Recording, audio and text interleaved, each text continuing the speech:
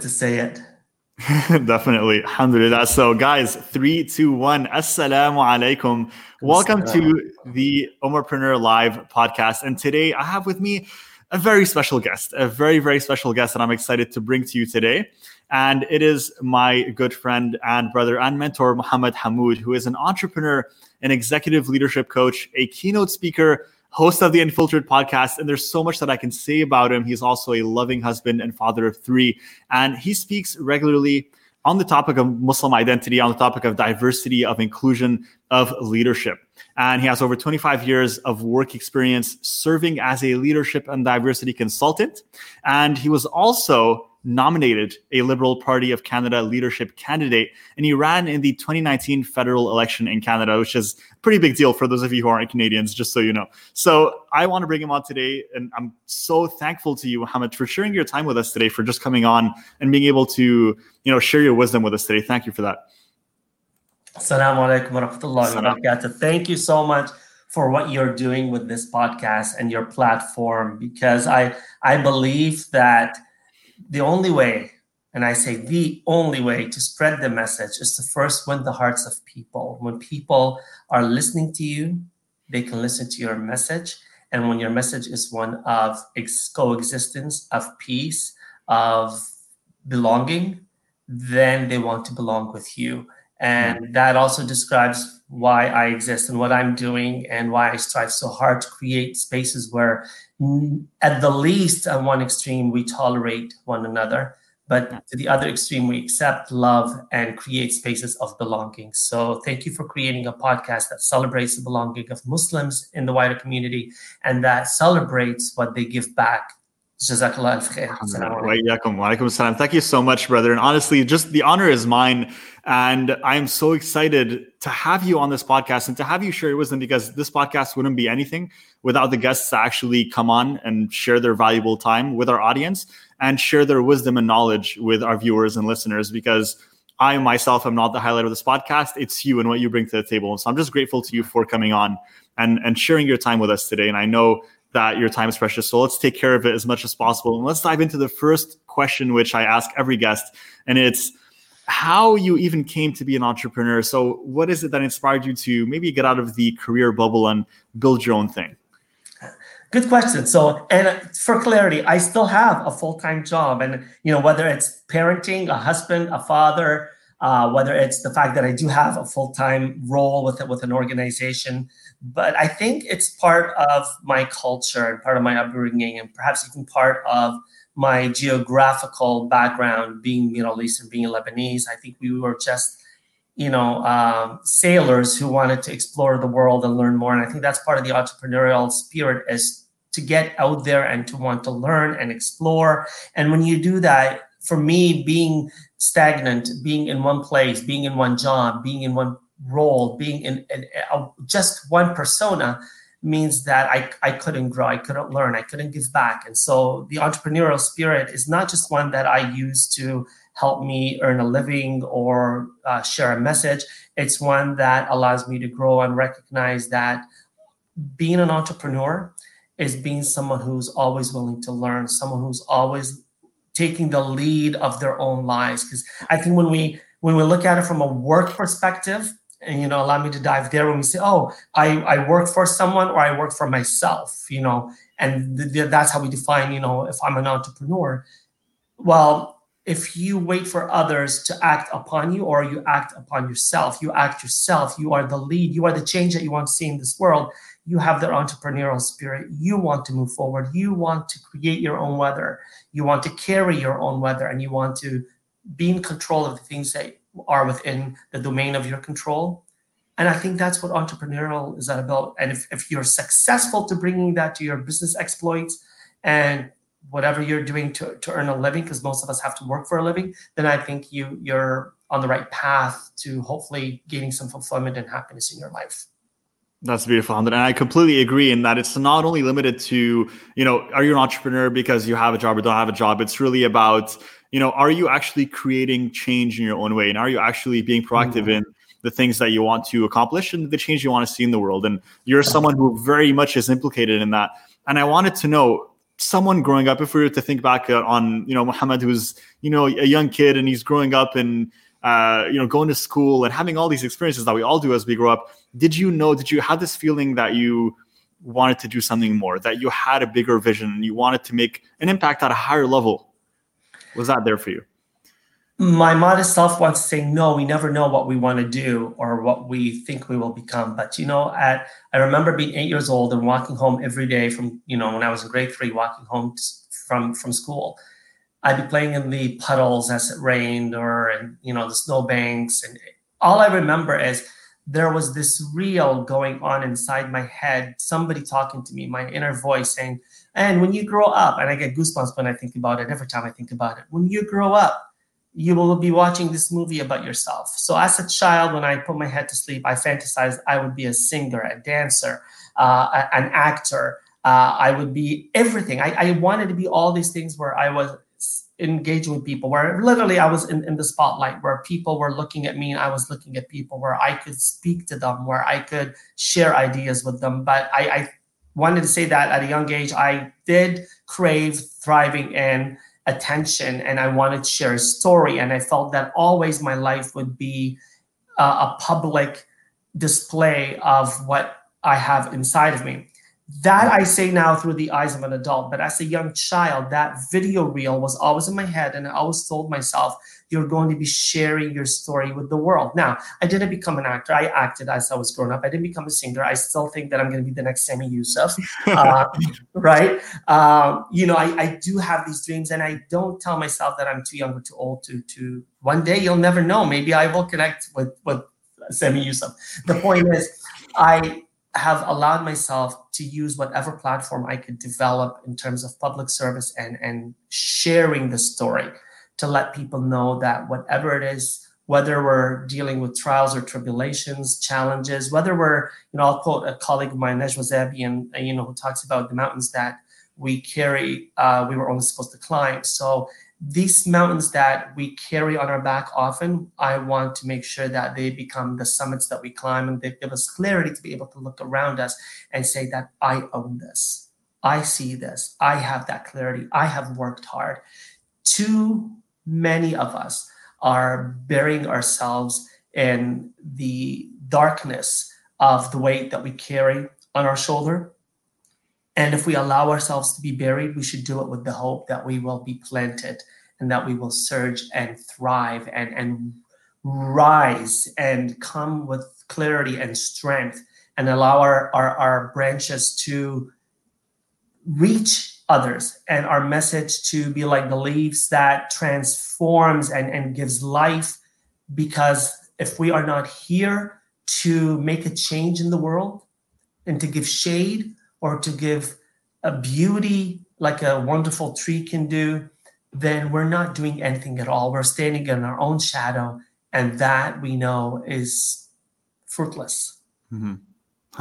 And that's I like that quote, actually. The mountains that we carry, we're only supposed to climb. I think it's something that we can all resonate with. And I think it's something that you think about, but then, and I want to get your opinion on this, actually. Speaking of that topic, what in your opinion is one of the ways for us to do that, to instead of holding on to these things as burdens or weights that we put on ourselves, to instead overcome them? What are the ways that someone can shift from a mindset where, they're holding on to this, to instead overcoming it?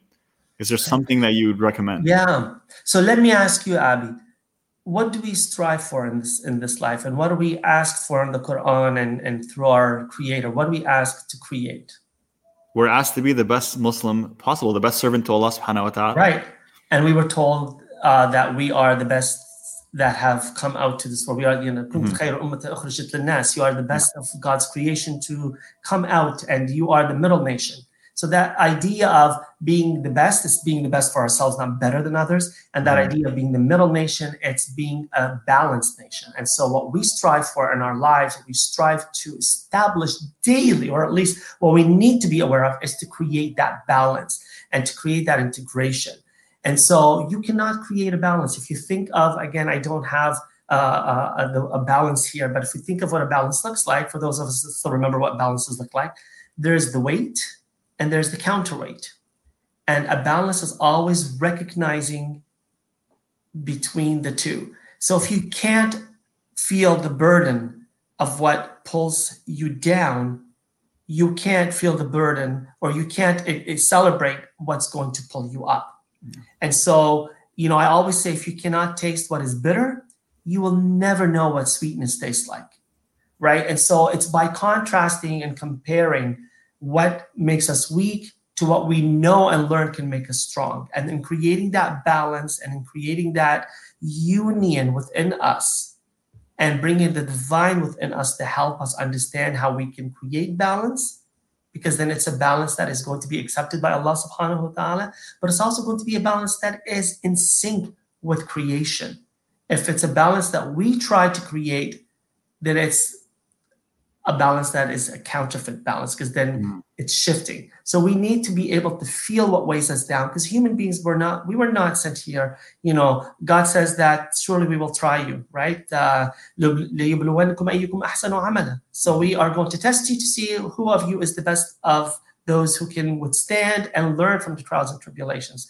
And so I don't believe that God is tasking me be more than I can actually take on. And so every time I'm faced with a calamity or a disaster, and I have twice in my life. Once when I was younger, and I will kind of out myself on this platform.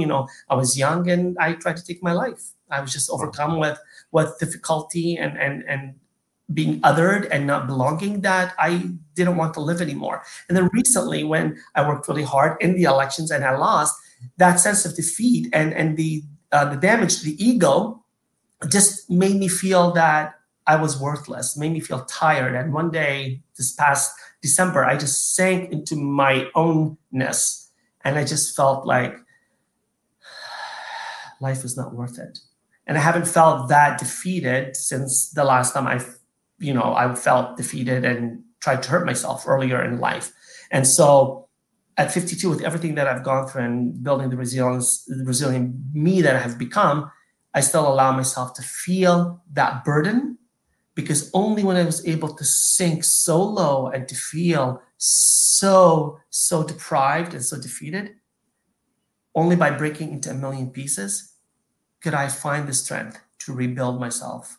And like the phoenix, the alchemy of rebuilding yourself, you must, because لا يكلف الله نفسا إلا وسعها. God does not task you beyond the means that you can. You just have to say to yourself, I can. This is powerful words, brother. And we haven't even, just a few questions and already I'm getting so much gold from you. I want to ask you, Mohammed, because you mentioned something great. And the reason why I asked that question is because as much as I resonate with that quote, I myself still struggle with this as well. And I think we all do. And I think it would be wrong to say that this is something that, when it comes to what we talked about of overcoming these challenges, it would be wrong to say that it's something that once you adopt this mindset, you'll never have to struggle again, or you'll never have to face defeat again, or feel defeated again.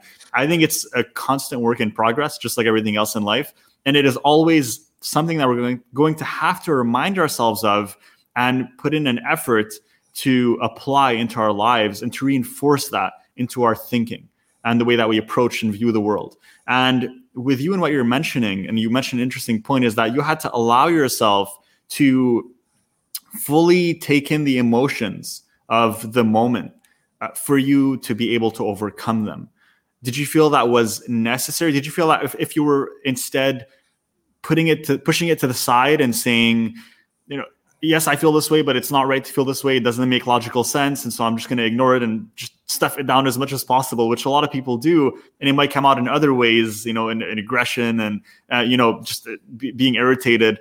Do you feel that that's counterproductive versus just feeling it and overcoming it? Right.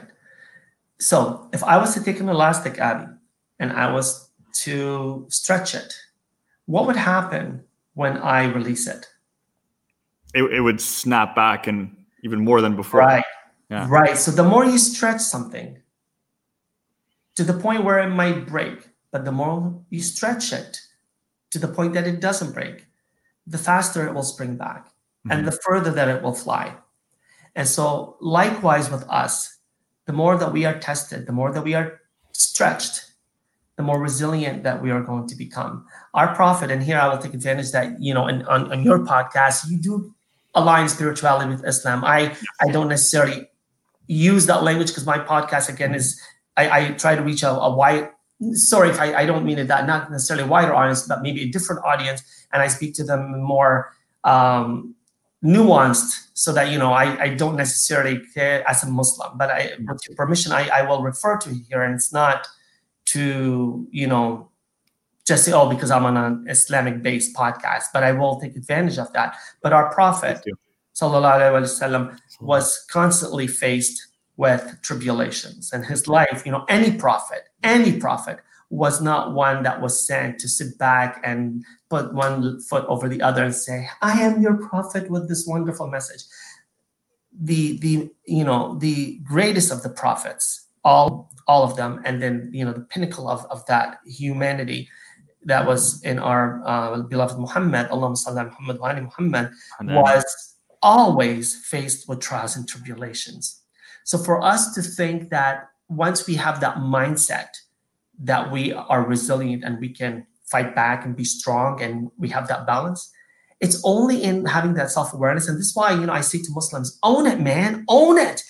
People are not talking about mindfulness and emotional intelligence. And while they called it emotional intelligence for the past 100 years, man, you guys have been talking about it for many years. And so have religions and faith-based beliefs. They've been talking about mindfulness and presence and emotional intelligence for many years. We've just called them different things now, and we're trying to package them for a commercial audience. But let's own it and say, we've been emotionally intelligent as Muslims who are self-aware for many years.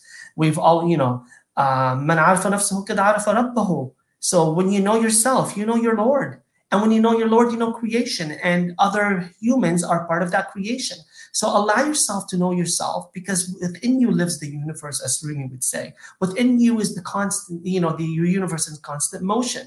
And acknowledging that God says, nothing in this universe will embrace me and hold me, but the heart of my believing slave, my believing servant, so that I can, within my own heart, hold the Almighty Divine. That recognition, that mindset means that I have a responsibility, and that responsibility comes with a heavy weight. Mm-hmm. And I must always challenge myself to find the balance of how I, as an imperfect creation, can hold within me the divine, perfect being who is not created. So that, I think, is, to answer your question, is yes, that mindset is only the start of the journey of being self-aware, of being able to contain within you, hold the amana that God said, I gave it to you. When I gave it to the rest of creation, it refused it, but you took it. And rather than living what God has said of us, when He gives us that trust, that amana, we live it foolishly. Let's take that amana and give it its full due. Let's create that balance. 100%. That's beautifully said and very powerful words. And I appreciate you sharing that with our listeners. I'm honestly loving this episode so far. Wow, it's just absolutely wonderful. And I hope you guys are too, by the way. If you are watching this live, drop it in the comments and make sure to stay engaged, inshallah. And now I want to segue to something that is relevant to this topic of this discussion that we've had. And it's, you have a TEDx speech, you're a keynote speaker, and you were featured on the TEDx platform, mashallah, for your speech which covers the topic of reclaiming the Islamic identity, specifically talking about reclaiming your name as Muhammad. I've shared this this speech with everyone in the group, and I personally feel it's necessary for every Muslim to watch it. And I'm going to make sure to share it in the description of the episode as well. Can you tell me what was your motivation behind creating this? What was your process behind creating it? What inspired you to create this in the first place? So in part, my ego. Anybody that tells you that the ego doesn't have to be stroked every once in a while, we do, but it's, you go beyond that. You say, okay, great. Like to tell you that, remember that story of the kid and the reel and wanted to be in the limelight? I tried out operettas and acting when I was younger. And I've always said, I'd love to have a stage where I can speak and share a message. And one day in a training, because I do training in my job, somebody said to me, "Oh, you gotta give a TEDx talk. You do this so well." I said, "Excuse me? Like, the people that do that are smart. Like, I aspire to be like them." But it fed me that idea that why not? What's different from me? Okay, maybe I wasn't a published author yet, and maybe I had not become that speaker yet, and whatever, right? But yet, I always put the word yet. I can't do that yet. And so one January morning, I think 2018, I was sitting having breakfast on Sunday, eating food with my wife. I said, I want to do that TEDx. And so I had a friend nominate me. And then when you get nominated, or you can self-nominate yourself, I filled out the application. A few weeks later, they, contacted me, asked me to fly out to Traverse City and audition. I was nominated from there was, I think they had about 100 people who were shortlisted. 10 were invited to go, and then 3 were picked. And then even the day that I did it, they approached me, said, "Can you anchor can you be the last?" And I understood that not to be the last. I was actually very touched, because to be, the TEDx conference is a whole day event with live events and music and performances and speeches and, people who are celebrated authors and very smart people that I was like, oh my God, I read your book. So to have the last speech meant that people would walk away and I would be the last thing that they would remember. And for me to say we need to build bridges, not walls, at a time when Trump had been in power for a few years and we were all being impacted by his exclusivist and racist politics, I wanted to make sure that message was heard. And I've shared that message on different stages in a couple of Toastmasters competitions, and I won first place. I almost went to Colorado, and it's okay. I lost somebody who's talking about yoga, which is good. But I was able to actually take it to that stage and to that level and continue the message. And I do today. In the work that I do, I believe we have to always talk about why it's important to celebrate our differences and use them as opportunities to make us stronger, so that we are stronger because of our differences and not in spite of them. 100%. I completely agree. And for the people listening, and I mean, the topic that you actually broached and that you brought up is an extremely powerful topic. And it was very nice of you to position it in a way where I felt not only could Muslims relate to it, but non-Muslims could listen to that and they could understand it very clearly and understand what you're trying to communicate and the feelings you're trying to get across to them, how it felt to be an outsider, how it felt to be someone that, was named Muhammad versus Mike, and, living in the Western society where, we're the minority, we're not the majority. And so I really appreciated that. And I thought it was extremely powerful. Now, someone listening to this might think, this is something that I would love to do. I'd love to get on TEDx and do a speech. I won't lie. I would love to do that too. And I want to know, like, what's the process for that? Is this something that you apply to and you prepare a speech? Do you have to first develop your speaking skills? What was your process in actually, getting to get on that stage? A lot of work. Ask my family, ask my child, my youngest, who actually would hear me, because a good speaker doesn't memorize a speech, but for a speech like that and a 6-minute speech as opposed to the 18-minute speech or 12-minute speech, I knew I had to memorize every word, because you're timed. You actually stood there, and I don't know if you've seen a TEDx speaker, but we've got this big clock right in front of us, and there's somebody sitting there with cards, and they'll cut you off. And so, looking back, it's like, I was talking too fast. I didn't pause. I didn't breathe. Yes, the speaker in me says, well, you need to slow down. Yeah. So there's the preps that you need to do in terms of putting the speech together, writing it, feeling it, living it, believing in it, making sure that it resonates with a wide audience. There's the mechanics of speaking and the exercises that you need to do, and being aware that you're being judged and you're being timed and all this sort of stuff.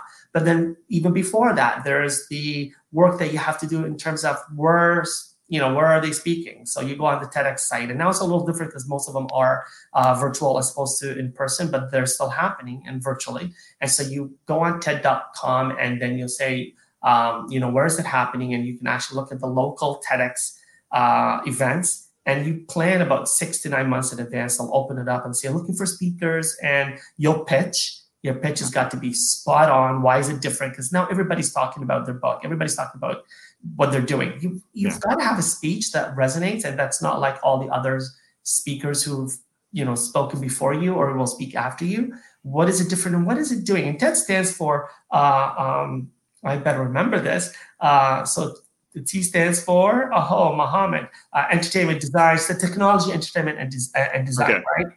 Right. And so the idea is, it better be designed. Anyway, the idea is that, what are you offering in that space, right? So what do you bring to TED?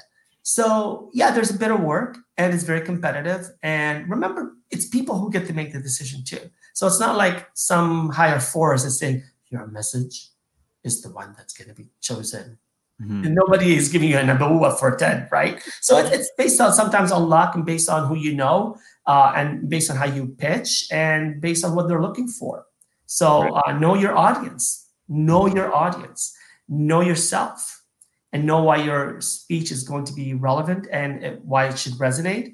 And then what do you hope to accomplish once you have that speech, once you share it with others? Because if it doesn't get people to think, and not just people like you and I, if it doesn't get everybody to say, I can relate to that. Maybe I can't relate to, my name being taken away from me, but I can relate to having been bullied, or I can relate to not being able to speak up, or I can relate to being a Jew in an all-Christian environment, or I can relate to whatever the things that have, in my speech is reclaiming identity, because I always felt like I couldn't be me. Yeah. Right? And we hide behind them at various masks because we don't have the courage or the feeling of belonging that we crave in order to show up as ourselves. Yeah, definitely. I completely agree with that. And I think that's why I mentioned that I think it's a universal message that even someone who's a non-Muslim could understand and relate to.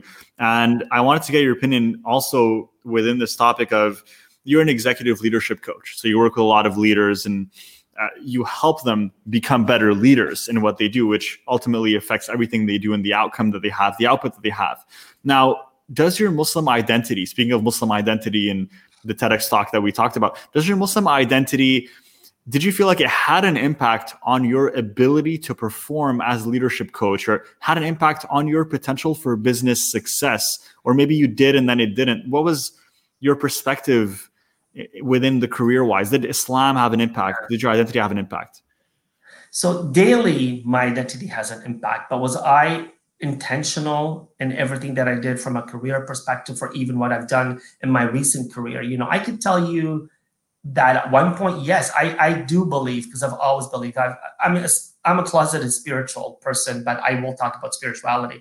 And when you carry a name like Muhammad, you don't have to, unless somebody is not very aware that Muhammad is an Islamic name, then, you're carrying, it's like the minute I speak, my hijab is on my head, right? So like our sisters who choose to wear the hijab, they are a visible minority. I'm only a visible minority when I speak, and people say, oh, your name Muhammad, what is that, right? Somebody said, no, you can't be a Muslim. No, your parents must have been reverts. I'm like, no, right? So it's not about your color. It's not about where you're from. It's about what you believe and what you have in here. So I don't think that I was from day one intentional in saying that my Islamic identity is going to prescript everything that I do.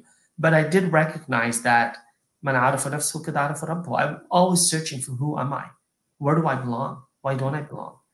How do I belong better? And how do we create spaces of belonging? And how do we help others accept us and accept them? And so I have some beliefs that maybe some Muslims would shy away from, because they say, oh, that's not Islamic. And I'm not put on this earth to judge.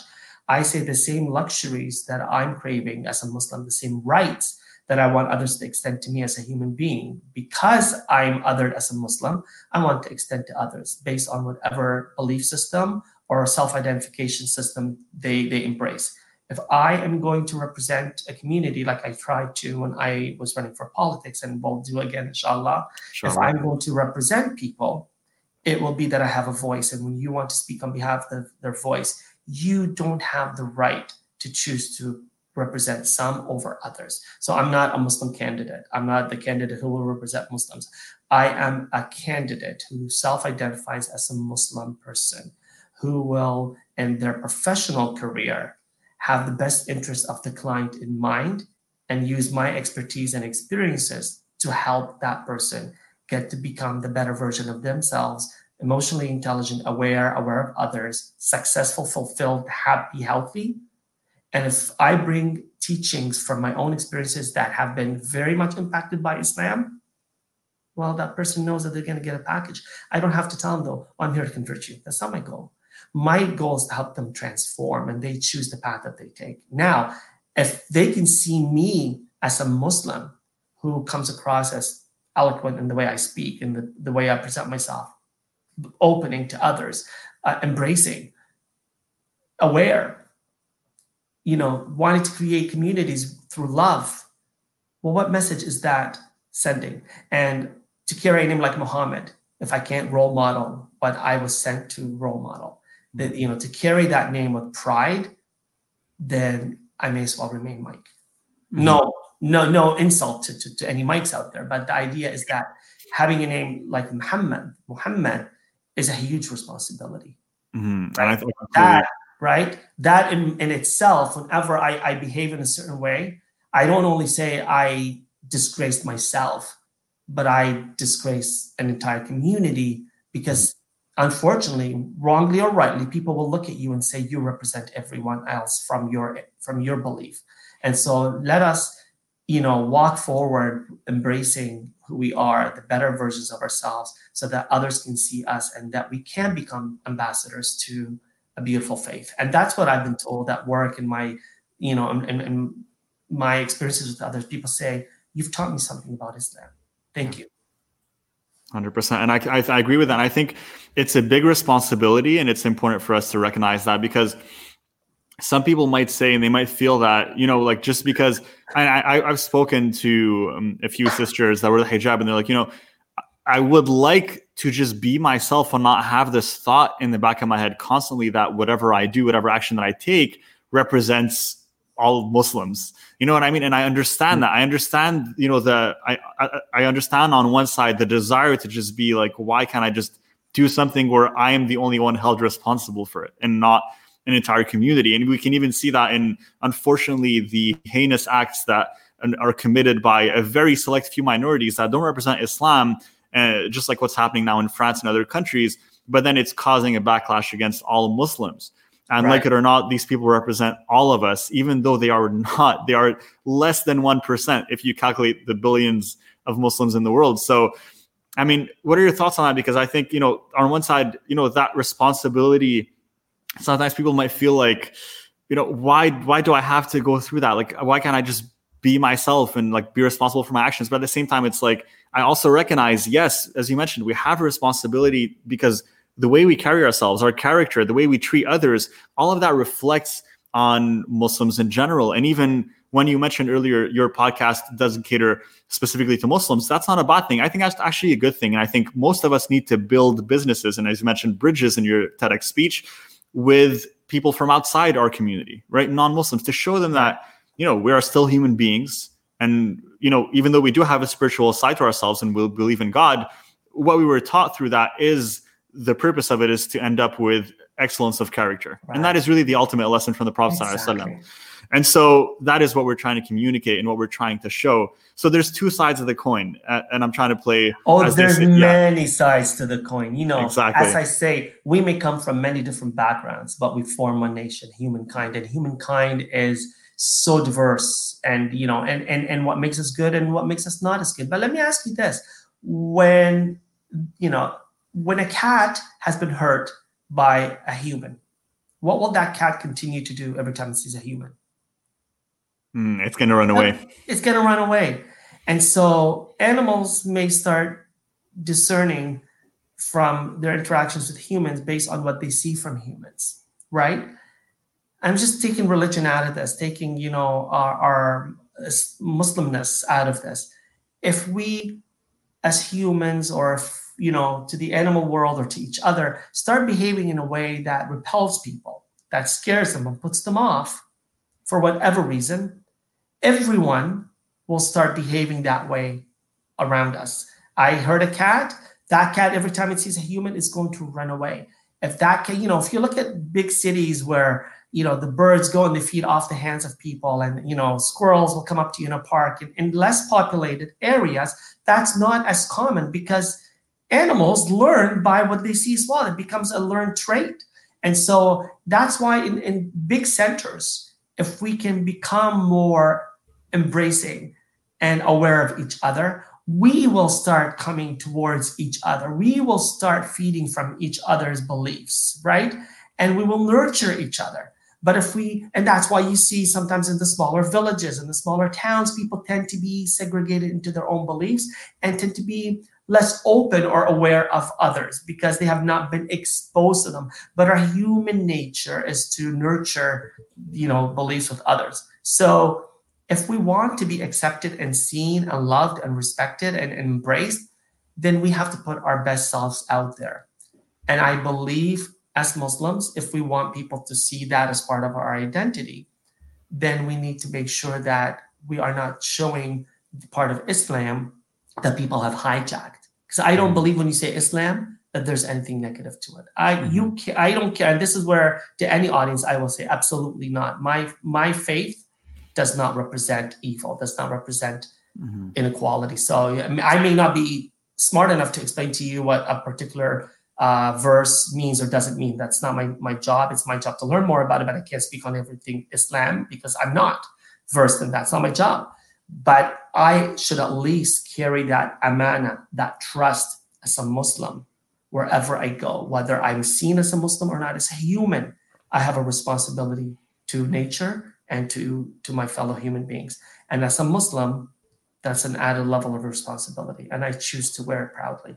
Yeah, definitely. I completely agree with that. And I resonate with it. And I mean, for yourself, Muhammad, one of the testaments to that is you running in the federal election of 2019. And we talked about that a little bit earlier outside of this podcast of what that meant exactly and your motivation to do so. And I wanted to kind of share that with our audience of what motivated you to run in the federal election. And some people might think, well, the thing is the current government isn't compatible necessarily to 100% with Islamic values. And I personally, of course, don't necessarily agree with that. I think we need to be more inclusive and we need to be out there a little bit more. But what do you feel about Muslim representation in the government and about participating in the current politics or the political landscape as a Muslim right now?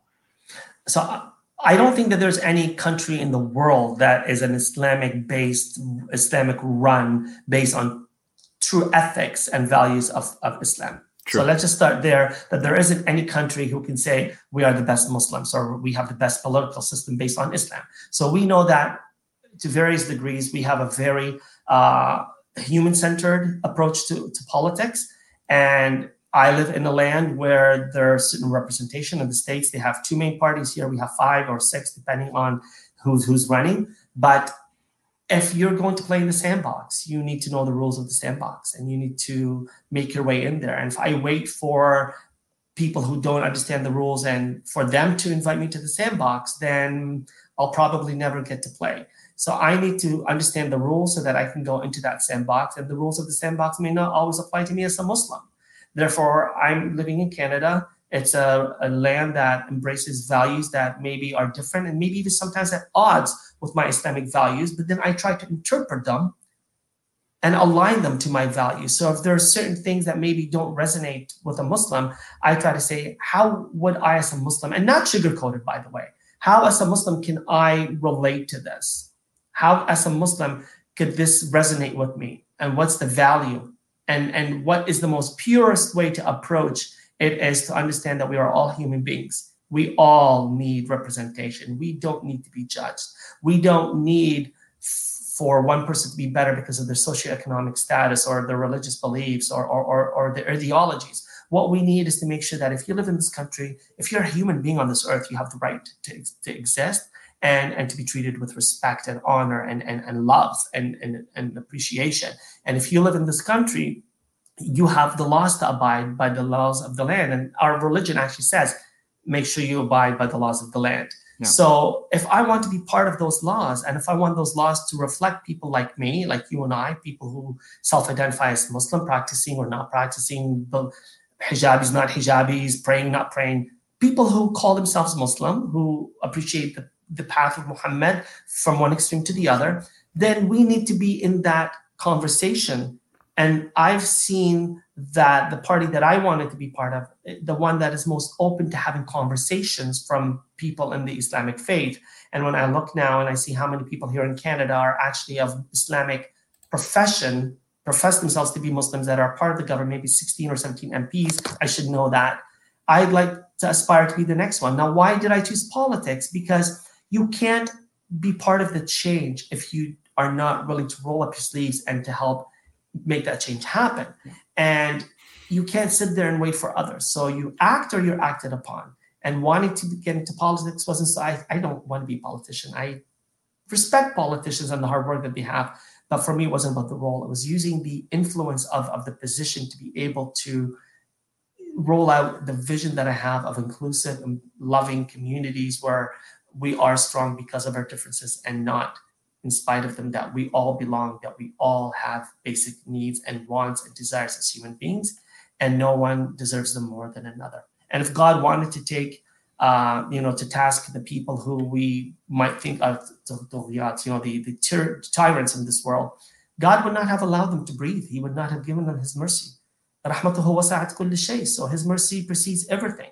And therefore, if God decides to give and not judge on this earth, and it is forbidden for a Muslim to curse someone who is perceived to be evil and they've passed on. We are not allowed to do that, right? So therefore, always lead by mercy. Always lead in the divine spirit. And that comes back to, if you have the divine living within you, you cannot choose to be one or the other. You must always, like an arrow shooting in one direction, always shoot to be godly and divine. 100%. And I completely agree. And I really like the statement you said of, look, if we want to have our voices be heard, we need to roll up our sleeves and make a seat at the table. And I think I completely agree because, there's the, I think the thought process of thinking, oh, this is not a Muslim government, so I'm not going to participate, and this is not aligned with our values, is so counterintuitive because it makes you less heard than you ever will be. That's what steps are you taking to actually be included in the conversation and actually allow progress to be made, right? Change is not done overnight, but what can you actually do to have some sort of progress being made on any level? And I think let's be proactive instead of reactive, right? What you're doing right now, you're proactively saying, look, I want to participate in this, and I want to participate as a Muslim that has everyone's best interests at heart, not just Muslims. And this is really how we should be in anything that we do in life. It shouldn't be just, even when the Prophet ﷺ, when he came back to Mecca after having been kicked out for years, he didn't come in and say, all right, kick everyone out and that's it. That's it. No, he let them stay. He even let them keep their possessions and let them live there, even though they kicked him out. Right? He was still a mercy, as you mentioned, he was a mercy to everyone. And so if we're not embodying that in our daily lives as Muslims as well, then we're not following in the example of the Prophet, which is the best of creation. And so I completely agree with what you're saying. And Abby, I want to share with you, this morning I was invited to an all-women group here in London. There's a colleague of mine who was on my podcast. She asked me to be on this call this morning. It's called LEAD. So it's a group of women who talk about issues that impact women in the community. And it's all women for a reason, right? And she asked me if I would be there today. And it was such a blessing to have a seat at the table with a group of very intelligent, emotionally intelligent women as well, aware women who were willing to, I've learned everything from the lap of a woman. I was young, sitting with my grandma who told me stories about where we were from, my mom and my sisters. And, now, I try to learn from my wife. I'm not always the best husband. I'm not always the best of character. We're all human. But I try to remember that it's always a learning process. And as a father, I realize that my daughter needs nurture in a different way than my two sons. So the point that I'm trying to make there is that having that door open to me today was huge to me personally, because it allowed me to be at a table where men were not represented, but we need to be allies. And so if we want to be part of that that sandbox, if we want to be at the table, if we want to be part of the change that governments, non-Islamic governments, are enacting, we need to have a voice. We need to sit at the table. They need to hear us. I remember when I first came to Canada and when I was growing up, the first time I would see a hijabi, oh my God, right? Outside of my family, right? And so now it's commonplace. Well, again, with respect to all sisters on all parts of life we decide to wear or not wear. It's not the topic we're engaged in today. But when I would see a woman who self-described herself as a Muslimah and wearing the hijab, it was like, wow. And then I saw it happening in different areas because the southern part of London started having more congregations of Muslims. And then when you would see a hijabi downtown, like in the late 90s, and then in the north, like this mall that was predominantly white, super affluent people, like kind of the Yorkdale or like the, what is the one on in Montreal? The Eaton Center. Two over, the really expensive one where the whole Renfrew and Distrant, I think. Distrant? Yeah. No, it's downtown, but I'll remember. Okay. Anyway, it's the small that was, really like ritzy. Only like white or, dominant people would shop there. Yeah. The point is, if we want to start going to spaces where we feel that we belong, if we're always waiting for others to open that door, it might never happen. We need to knock. That's why it's called a tariq. Knock on the door, seek permission. Go in. Do not go in through the window. Go in through the door. Go in through the door of people's hearts. Show them who you are. And so that, I think, is if you come as a package and you show up wholeheartedly, people will know who you are. And that embraces who you are as a human being, as a Muslim. Wonderful, right? And then people can start understanding something different so that we're not othered and we don't allow others to others. So we're very active in saying, I don't allow that. But I can't sit on the outside and almost complain and say, I'm waiting for somebody else to do a better job. No, I need to roll up my sleeves and get in there. Yeah. 100%. And by the way, when we do that, it's not just about rolling up my sleeves for myself or for people that look like me. Because when you change that for anybody who's othered, indigenous, people who self-identify as different genders or different races or different beliefs, it's for all of us. Because the dominant culture, the culture that self-identifies as dominant and wants to remain dominant and own kind of the narrative, we need to sit at the table and we need to change that narrative. And we only change that narrative when we rewrite the definition of inclusion. We build a society and a culture that is more tolerant and that eventually becomes more accepting of who we are and the differences that we bring. 100%. I completely agree with you on that. And I think we see eye to eye on that. And just like you're saying with the metaphor of knocking on the door, it's kind of like if you're having a conversation at a table and then there's someone sitting outside the house and they're complaining, you're probably not going to listen to them. But if there's someone on that table with you having that conversation, you're much more likely to listen to them.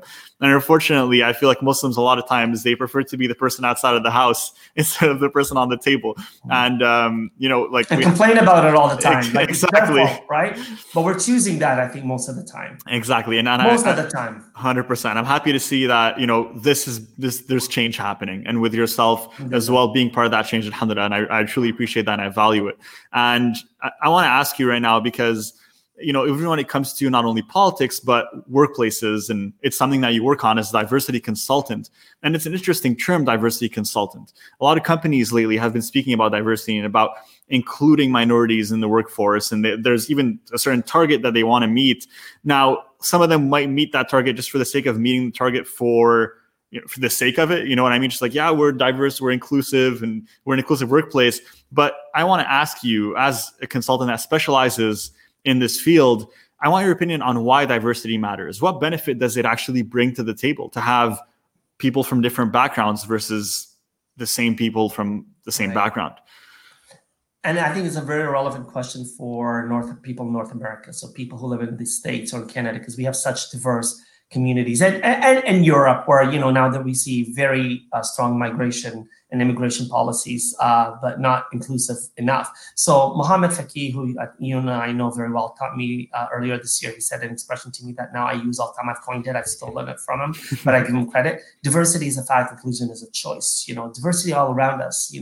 There isn't just one kind of tree or one kind of animal, and there isn't just one kind of human being. We all from the same fabric of humanity, but we are very different, and that's okay. So diversity is a fact that exists all around us. Inclusion is something we have to be intentional about, recognizing that inclusion doesn't happen on its own. Diversity exists, whether or not we recognize it. I don't want to be colorblind. I want to be color bold. I want to recognize the differences that people bring to the table. But in doing so, I have to be inclusive. But it's not just doesn't just end there. When I sit at the table and I'm including others, or I make room at the table for others to sit down, be it women, in our mosques, they would never have women on the boards. Now, 10 years later, where are they, right? So we need to make room, and we need to challenge. If they don't break the beliefs of our faith, we need to challenge why we do things. And that's a touchy point that I just mentioned, but a different topic. But the bigger thing beyond inclusion, or the next step, is belonging. So, diversity is being invited to come and visit you at your home. Inclusion is when you open the door and ask me to come in and sit at the table. And belonging is when I can take the bread that you offer me and break it and give it back to you. And belonging is where we need to go. Belonging means that I no longer have to feel othered. I no longer have to walk around all the time feeling that I need to explain myself, or explain why everyone that looks like me or is that people think I represent has to behave in a certain way, why I have to speak on behalf of 1.1 billion people, right? So belonging is where we need to go. So diversity is just it's the surface. Inclusion is diving a little deeper. And when you want to start acting equitably, and that's why now you'll see it's changing from diversity inclusion to diversity, equity, inclusion, and to the other end, we're talking about anti-oppression, right? Because if you don't remove the systemic racism and the barriers that prevent us from coming to your house, you can't have that conversation. So diversity, it's just skimming the water. Inclusion, it's opening the door. Diversity is when you allow me to sit at that table with you and we break bread, and you allow me to share that bread that you have offered. And think about it. I say, as a Canadian, I'm so proud of coming here. Canada gave me this. Canada gave me that. Well, it's my chance to give Canada back and to choose to give to everyone, not just to people at my table. So this is why, you probably heard that expression as لك شاطئنا كندا ولولا كندا كنا بعنا ببلادنا وشو كان طلع مننا وشو كنا عملنا and whatever, right? As for those who, right? So the idea is that it's now I take what you've given me and I say, let's eat together. Mm-hmm. Completely agree with that. And that's a powerful statement. And I think it's one of the best ways to segue into the last and final question that I usually ask my guests, because I know we're getting close to that 1 hour. And honestly, I'm having such an amazing time. And I think we're diving into so many important topics that I would have preferred having something more like a 3 or 4 hour podcast, but I know that's not possible right now. But what I can maybe try to do for everyone listening, because I'm just looking at the comments coming in constantly, and everyone is absolutely enjoying this conversation and getting value from it. So I want to hopefully maybe bring there's people online with us, eh? That's awesome. I'll always. I mean, if you go through the comments right now, it's popping off. Alhamdulillah. So people are loving it. People are already sending questions. So we're gonna dive into that soon. Give them a chance to ask their questions, and hopefully bring you back on to the future, because there's so many topics that we can dive into. And I think this was an extremely powerful conversation that needs to be heard by a lot of people, hopefully by everyone if we can. And that's the goal. Now, with you, Brother Muhammad, one of the last questions that I like to ask every single person that comes on this podcast before we dive into Q&A. I'm not single, I'm married. Remember, I'm not looking for... I like that. That's no pun intended. We got to add some humor in there, guys. It's perfect. I love it. So every married person that comes on this podcast, as well as single person, what we ask is, if you could meet Muhammad I'm going to say the 8-year-old Muhammad who used to sit in class or walk home and used to have these very bold and imaginative dreams of himself being in these different positions and scenarios. And you could tell him one thing. You could right now just teleport to that moment and you could tell him one thing. What would that one thing be? So throughout the podcast, you've given me goosebumps, but right now you made me teary-eyed. I would embrace that young man, that young boy, and I would say to him, you've always belonged. That's beautiful. Wow, mashallah. I want to let that sink in for a bit. That's one of the most powerful answers I've gotten. I really appreciate it. That's really, really nice. And it's one of the shortest that I've ever given. Honestly, it's hard for me, but I think the most powerful words are the ones that are said simply and eloquently, and that's one of them. So I really appreciate that, brother. So what we're going to do now, while I catch my breath, because you got me emotional now, is to go through a few of the audience questions that we have, mashallah, because we have a few that came in, and I want to use what little time we have left to interact with the audience a little bit, guys. And as you know, we filmed this live, so we got the opportunity to get you to ask your questions. And the first one that I have here that I'm going to pull up in a second here, but we have, in order to become a leader, how can we manage keeping our ideas, passion, and vision simplified so that we can execute on that? So how can we simplify ideas, passion, vision to execute? Very good question. Always have the end in mind. Mm-hmm. What are you trying to change? What are you trying to accomplish? Right? And, and before Simon Sinek talked about the why, just why? What change do you want to see? Why?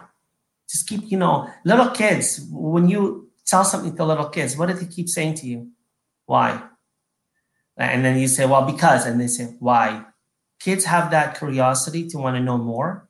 And so you keep asking yourself, why am I doing this? Why am I saying that? Yeah. Why does it make a difference? Why is it important? Why do we want to see this change? Just keep going, because the more you drill down to the native why, to the one that's so inherently within us, you'll find the true reason for why you need to do whatever it is that you do. And that'll help you understand. It's that self-awareness, man arafa nafsahu. It's that awareness that the reason that I'm driven is to make this change. I could say to you, because it just came out now, again, 52, did I know this for that 8-year-old? But when you ask me, what would I say? That message of purity and simplicity was that you always belong. So when I look at everything that I've done in my life, I didn't know that I consistently was doing all of this to belong or to help others belong. Yeah, but you 100%. pulled that out of me. And so, if you can drill down, why do you keep doing this? Why do you do this? Why do you do this? If you can drill it down like I just did, I do it because we all have to belong. And what a place that we could, what an environment and a community that we can build where we all feel safe and loved when we can say that we all belong.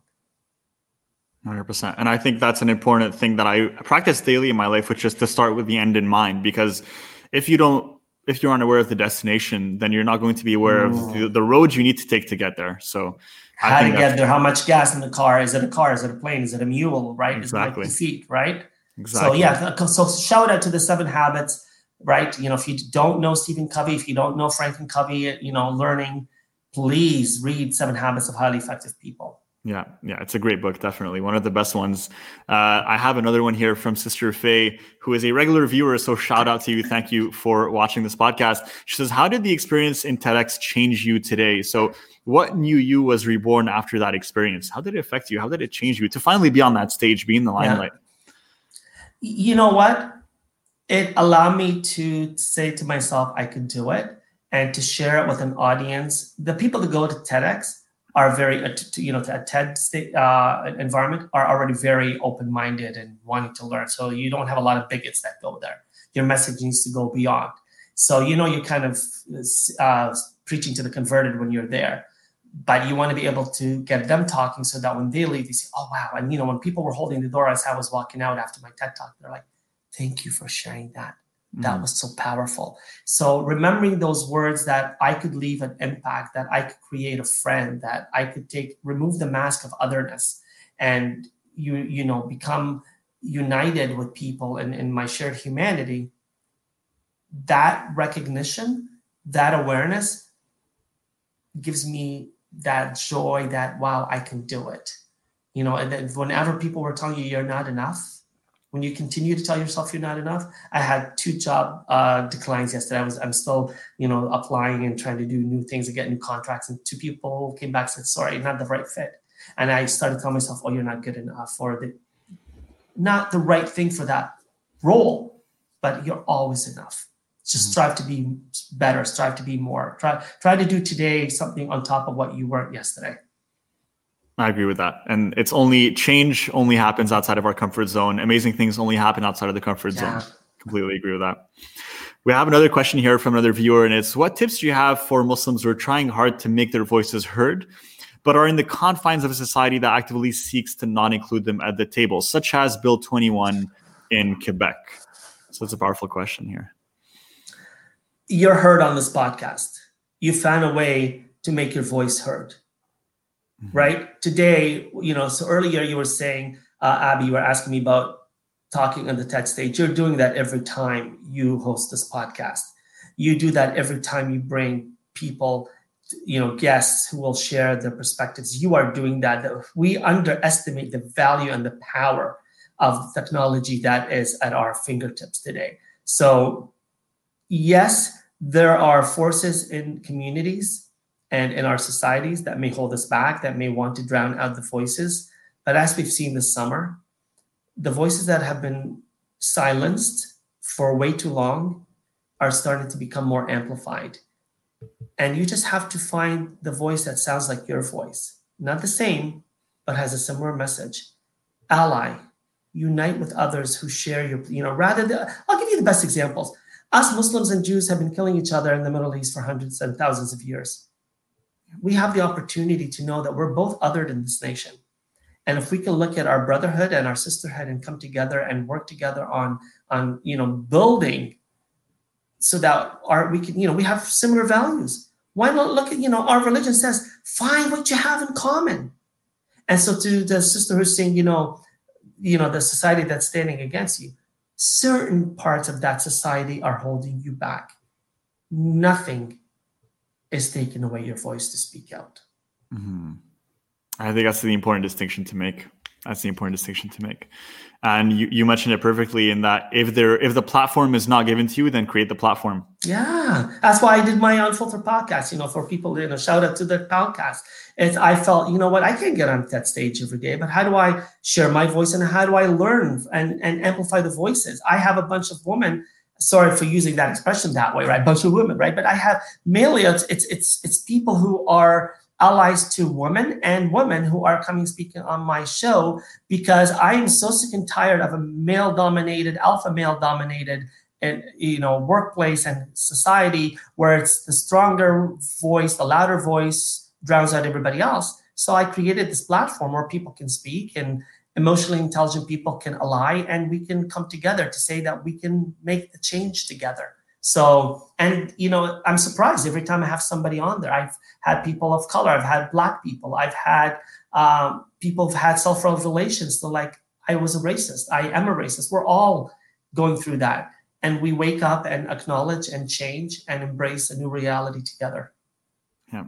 Completely agree. And with that, Brother Muhammad, I'm not going to take up more of your time, but I wanted to just thank you for showing up on this podcast and sharing so much of your wisdom, of your time with us, and generously sharing your ideas and your philosophies with us today, because I think they need to be heard. And I think that more of us, especially the younger generation of Muslims right now that are coming up, and it's the vision behind Umarpreneur as well, to help build these Muslim entrepreneurs where we're building businesses, not only catered to Muslims, but catered to everyone, that make a positive impact in our communities, that contribute to the people around us, to our families, to our loved ones, and to our societies. Because by building businesses, by building bridges, by building platforms, we are now actively contributing to society, being part of it. And just by doing that, by someone coming in and having a pleasant interaction with you, it might be nothing less than or nothing more than a pleasant interaction with you. That could be the seed that is planted within them to shift their mindset towards Muslims and towards Islam in general, just by having a small positive experience. And can I share something to that? Yes. We often hear, oh, you're the future. You are the present. You are the bridges that are bridging my generation and the generation of our parents from a culture and a community and a society that was othered and that was from a different part of this world and a different reality. But in the immediate new reality that we are creating now with social media and these platforms and the coming together of everyone around the world because of the immediacy of technology, you are the bridge. So continue building these bridges. Don't run away from what your parents want to teach you. And I'm not talking down to people here, but I talk to youth like you and even younger, like to my children. Don't feel you have to take off the veil of who you are that your parents have tried to put on you. Embrace it and use it as something that embellishes you. And remember that now you can share with your parents and protect them with that same veil by opening up their eyes and showing them that, Imam Ali says that you are not created for, do not treat your children in the same way that you've been treated, because you're different realities. And so we have to recognize, I can't expect my kids to live in the same way. I can show examples, and with empathy, I can lean in and say, you know what? It was kind of like this for me. How is it for you? So be those bridges for us. Don't think that you have to seek permission from the older generations, your parents, your uncles, and right. You are the generation that will bridge us, the older generations, and that will create an easier transition for even the youths who are 10 and 12 and yet to be born, who want to identify as Muslim. You will be that bridge, and you will be forever grateful. And when you talk to your 8-year-old selves, you'll say, thank you for creating a place where we all belong.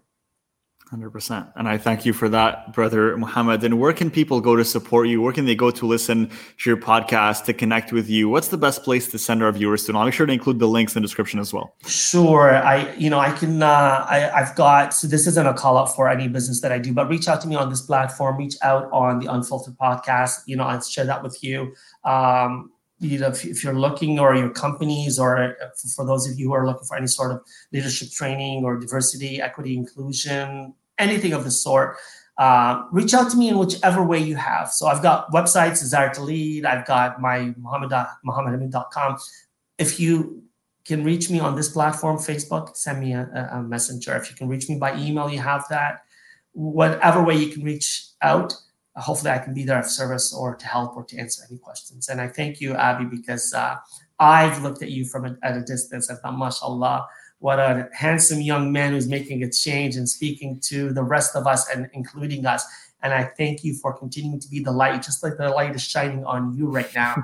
You're allowing the light of these conversations to shine on everyone, not just on Muslims, but on everyone, because the message that we give today is a message of unity and beauty. So thank you for being that catalyst and the change that we want to see in the world. Waiyakum, brother. Thank you for sharing so generously your time and honestly your knowledge and wisdom with us today. And we'll make sure to drop these links in the description, whether you're listening on Spotify, watching on YouTube, or you're part of our Umarpreneur group. We'll make sure to include that so you can reach out to Muhammad if you want to connect with him. And make sure to listen to his podcast, The Unfiltered Podcast, because it's an extremely valuable and well-produced podcast that I personally benefit from and I enjoy as well. Yeah. So thank you guys for listening. Make sure to subscribe and follow our podcast no matter what platform you're listening or watching on. And we'll see you next week, inshallah. Take care. Assalamu alaikum.